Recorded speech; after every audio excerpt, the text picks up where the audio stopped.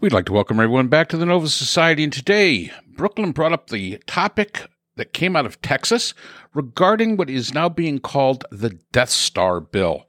And we talk about that bill. What does it mean? What could it mean? And what might the implications be to the state of Texas? So let's listen in. Governor Abbott of Texas, who is a Republican, signed what has been called the Death Star, taking centralized control. What would normally be local government purview and local government control, what they would have control over, including allowing water breaks or mandating water breaks for organizational staff working outside. And at one point, Texas was the hottest city or the hottest region or area, the hottest state on the planet. People who work outside, construction, for example, utility workers, for instance, people who might work in the fields doing whatever they do in Texas, have mandatory water breaks.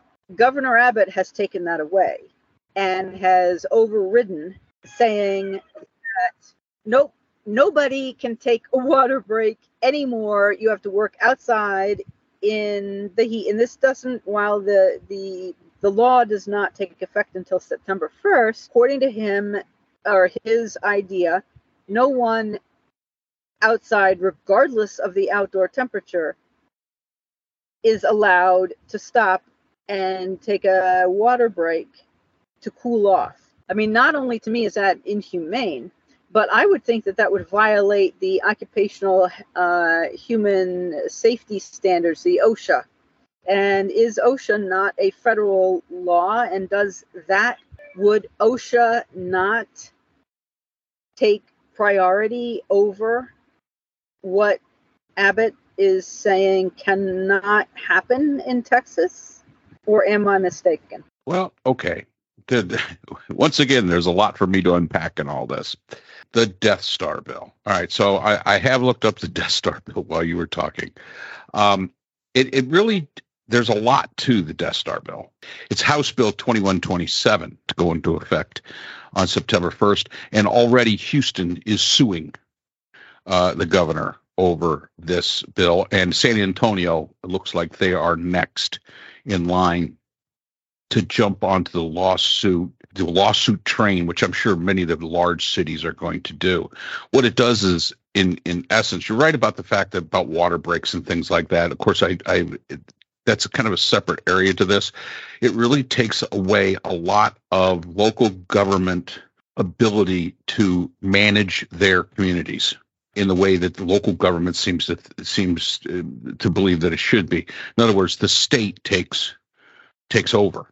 One of the articles I was reading was somebody from Houston said, hey, the needs of Houston, Texas, that if you were to look at the population, would probably make Houston, if it was a state of its own, probably somewhere around the 10th largest state population-wise. I know the city of Houston has more population than the state I currently live in, South Carolina. They're saying that we have specific needs with that size population, and some rural farm country in Texas does not have the same needs. Therefore, the state cannot manage our needs as well as we can because they don't understand them. There's truly a lot to unpack there. It's a rather wide sweeping bill, which is designed basically to limit local government powers. That's what it's there to do. Yes, there are parts, as I said, about water breaks and things like that. But the gist of the bill, as far as why I think it was called the Death Star bill, is because it's the idea of the evil empire is going to tell everybody what to do. And I'm sure the state of Texas and Governor Abbott would be up in arms if the federal government did something like this and said, Texas, you're going to do what we tell you you're going to do.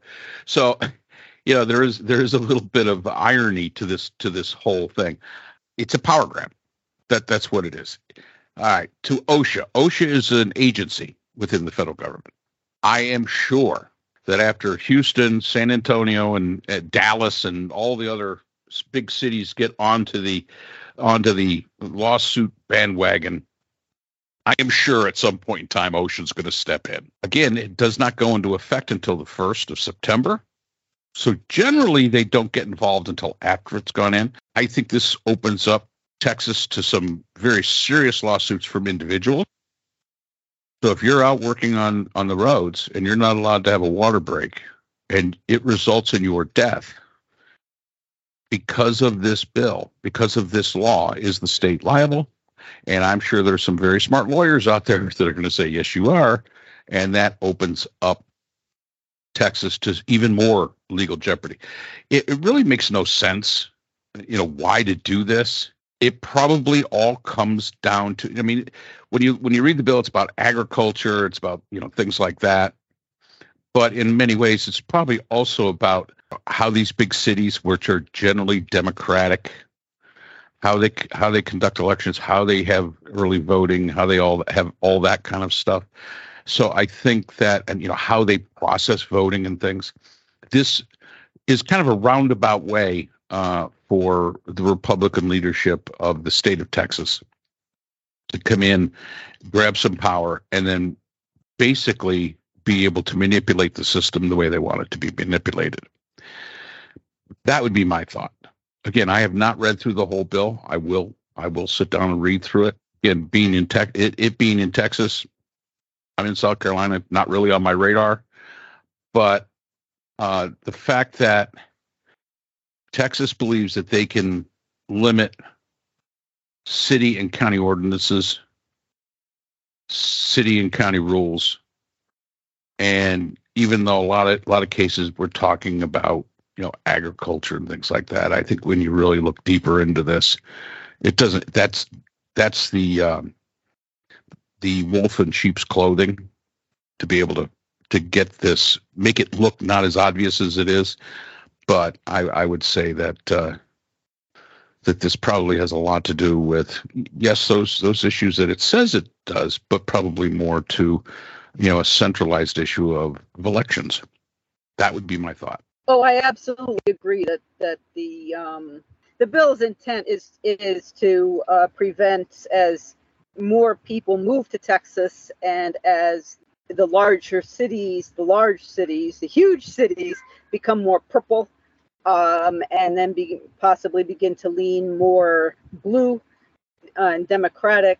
Of course, the Republican leadership doesn't like that, and so the intent is to control voting, try to maintain Republican power, and to keep Texas red.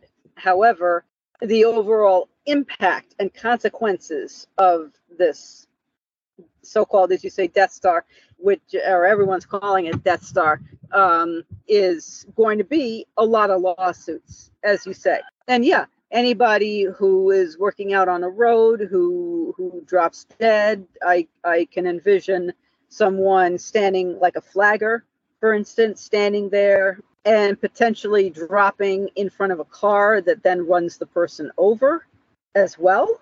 I can imagine that both the family of the person who's had a stroke or whatever have you, heart attack, and the driver of the car who has been traumatized by running the person over, I can imagine that both would sue.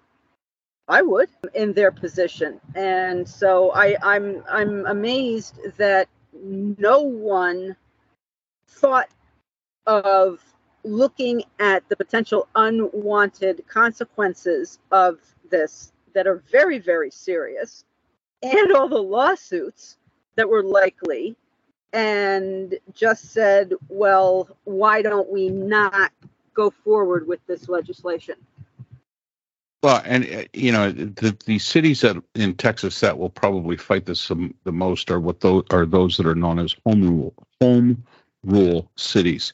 And in Texas, a city with more than 5,000 people can choose to become a home rule city. The home rule city can take any actions which are not prohibited by state or federal law, and or the Constitution of the United States and or the Constitution of Texas. And in citizens of a home rule city basically are free to choose their own form of municipal government, choose between a large or small city council, something like that, fix the terms of office for their council members, decide the methods of an election for, say, like a mayor, and they can create their own boards and commissions, which they feel are essential for the proper functioning of the city. So what this bill does is it infringes upon the concept of home rule city. It's saying, no, you can't do that. And again, while you were talking, I was kind of looking at what this is really, the areas that this is targeting. And it's, again, labor and occupation, as you mentioned about breaks for water, the environment, finance is another one. I mean, it doesn't, and when you look at all that, that comes always back to politics. It always comes back to politics and voting. I don't see how this is going to stand because Texas does have the provision for home rule cities, and this basically, it doesn't totally take it away, but infringes on a lot of it, on a lot of the things that these cities, that they've enjoyed for this period of time. And it's, my question would be is, why did you do this? Was there something going on in these home rule cities that was in violation of anything? Or is this just something arbitrary to be able to take more control over not only what the cities can do? Like I say, a home rule city like Houston can create a commission on elections as a home rule city. They can do that. They can create a commission on a voting commission where they put drop boxes and things like that. That's a home. Those are the things that basically they can do. Again, it comes down to they're creating commissions to make the city work and function as the citizens of that city see. And this bill is designed to basically get in the way of that. So it makes no sense to me. Of course, there's an awful lot of things that Governor Abbott does that doesn't make any sense to me whatsoever. I can't say that that's something terribly odd, but I mean, it does seem pretty obvious when you look at it. I mean, I could see if he said, well, listen, okay, Houston, you're a home rule city, and you created this commission, you've been doing this, that, and the other, and, that's against the law of Texas or against the Constitution of Texas.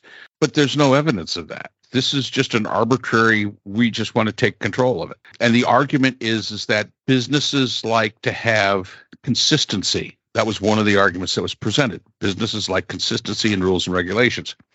To my comment, the farmer in West Texas, who has 5,000 acres, his business is a lot different than many of the businesses that you're going to see in Houston, Texas, or in San Antonio, or in Dallas. The commissions and the rules that a home rule city such as Houston creates are basically designed to help the businesses that are coming to them because they want the businesses in there. They're not creating things that really hurt business. So this consistency argument that's being given basically says that, well, all of Texas is exactly the same. And all businesses in Texas are exactly the same.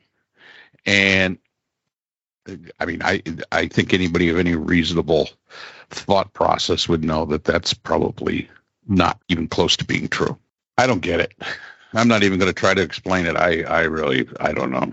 This makes zero sense to me. Well, it's obviously to try to, as you said, to grab power and to, as we've said many times, as you've said many times, short-term thinking, got to maintain control now. And Governor Abbott, is clearly not thinking about the effect on the people of the state of Texas, nor is he thinking about his own reelection. I mean, I wouldn't vote for him if I were there. I would be absolutely outraged if I were there. Yeah, and you have to kind of take a look at the trend. Texas has always been a pretty solid Republican state. I was watching something today, a recent poll in Texas showed that a Republican candidate for president compared to a Democratic candidate for president only leads by 2 points. 25 years ago, that had been unheard of. 2 points. And there's a reason it has trended that way. 25 years ago, 20 points would have been probably more the correct number. Today, 2. Sometimes you got to look at yourself and say, what we're doing, is it working? It's not resonating with the voters. And yeah, there's 5 million people that live in Houston, Texas. You're about to tick them all off. And then add San Antonio. And then add Dallas. I mean, yes, Republicans do really, really well in rural areas. There's only so many people there. So you've taken in the past 2 decades what was a very comfortable position in Texas, and you've pretty much made it competitive. There's a reason for that. It wasn't because the Democrats got smarter. It wasn't because of any of that. It was because your policies were worse, and people recognize them. And the excuses you give, and I think people actually, I truly do think people see this for what it is. I know that that's going to be the argument that, the Houston, Texas is going to make. I'm sure San Antonio doesn't probably, I was again reading an article about that. San Antonio does not want to sue the state, but guess what? They have no choice because they do not feel that the state government can control and can govern their city as well as they can. And if you look at the state government of Texas, I could see why they think that. That makes total sense. Einstein's definition of insanity. Do the same thing over and over and hope for a different result. You've done these things. You went from 20 points safely to a 2 point. Maybe you win, maybe you don't. And you just keep doing the same thing. And then you're surprised when you eke out an election. So hard to tell. And blame fraud and blame conspiracy theories and blame the voting boxes and blame whatever. Hunter Biden's laptop. Yeah. Laptop. There's all sorts of stuff. Oh yeah. So yeah, it's an interesting bill. There's more bills like it out there. Like I say, everything gets bigger in Texas. Oh yeah. There's more bills. Well, there's more. Yeah, there's more bills out there that are of the same vein. Just again, as I'm reading through this, yeah, there's a statement from a state senator, Brandon Crichton, authored an identical bill, HB 2127 of the Senate, and is now the lead advocate for Burrow's measure in the upper chamber. And his comment is I have a CEO in my district this is a quote, I have a CEO in my district out of the Conroe area that had business and trucking related aspects to his business, Crichton said. He had to hire 3 additional people to keep up with the compliance city to city and had to let go of others and terminate their positions to be able to afford these new positions. Conroe, Texas has a population of 100,000 people. Houston, Texas, 5 million. Apples and oranges. And that's the argument. My small town business owner has to do all of this to be able to do business in Houston. That's the cost of doing business. That's kind of the way it works. And it's just mind-boggling to be able to think, well, I come from Conroe, Texas with 100,000 people and everything's going to be the same in Houston, Texas. I mean, that's alternate reality kind of stuff. That's not the way it works. And his bill, it says here, his bill is likely to pass the Senate no later than next week. This is state GOP people getting out there. Now, he's going to make that one person in Conroe, Texas, happy. And he's going to make 5 million in Houston, Texas, unhappy. And do the math. Bad political math. They hold on. Now the question is for how much longer they're going to hold on. I saw in a recent paper that was written, it's believed that Texas will turn Democrat within the next decade. I would say sooner than that. I really would say sooner, especially with things like this coming out. And not only on the national voting level, but on the state level. I can see it. Now, they'll still have the numbers because there are far more districts in rural areas than there are in. So they'll still be able to maintain the power in the houses of the legislature in Texas. But holding on to the governorship, I wouldn't bet on that. Yes, those 100,000 people in Conroe would vote. So do those 5 million in Houston.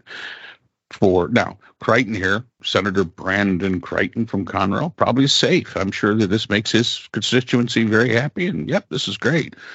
Governor Abbott, who's elected by the entire state, not just Conroe, maybe not so good. So you got to kind of look at it like that. And that would be my thought. So that's about all the time we have for this one, Brooke. All right, Brooke, we'll talk to you again. Well, you take care. Yes, sir. Take care. You too. Good talking to you. So that's all the time we have for today's episode. We'd like to thank our sponsors, the JCIS, an open journal for upcoming scholars. The JCIS is currently accepting article submissions for their fall 2023 edition. Call for papers information can be found in the description. The Phineas Group, an independent research consortium offering solutions for social issues through multidisciplinary and unbiased research. And BH Conflict Resolution Services, a full-service dispute resolution firm offering expert and cost-effective mediation services to couples, groups, and businesses. BHCRS can be reached at www.bhcrs.com. We'd like to thank our podcast partners, Buzzsprout, who hosts the Nova Society, iHeartRadio, where people get their music and podcasts, Apple iTunes, the largest source for music and podcasts on the internet, Spotify, the most popular source for the Nova Society podcast. Finally, Podkite, our analytical partners. We'd like to thank all of our listeners. If you have a comment, question, or would like to be a guest on the Nova Society, we can be reached at nova.society.podcast@gmail.com. We'd also like to remind everyone that the Nova Society podcast is now available on our new YouTube channel. We encourage everyone to check out the channel and like and subscribe. The link can be found in our description. Remember, the power of society is knowledge. So for Dr. Brooklyn Ann Weldon and all of us here at the Nova Society podcast, I'm Dr. Mark Bound. Be well, and we hope to see you again next time.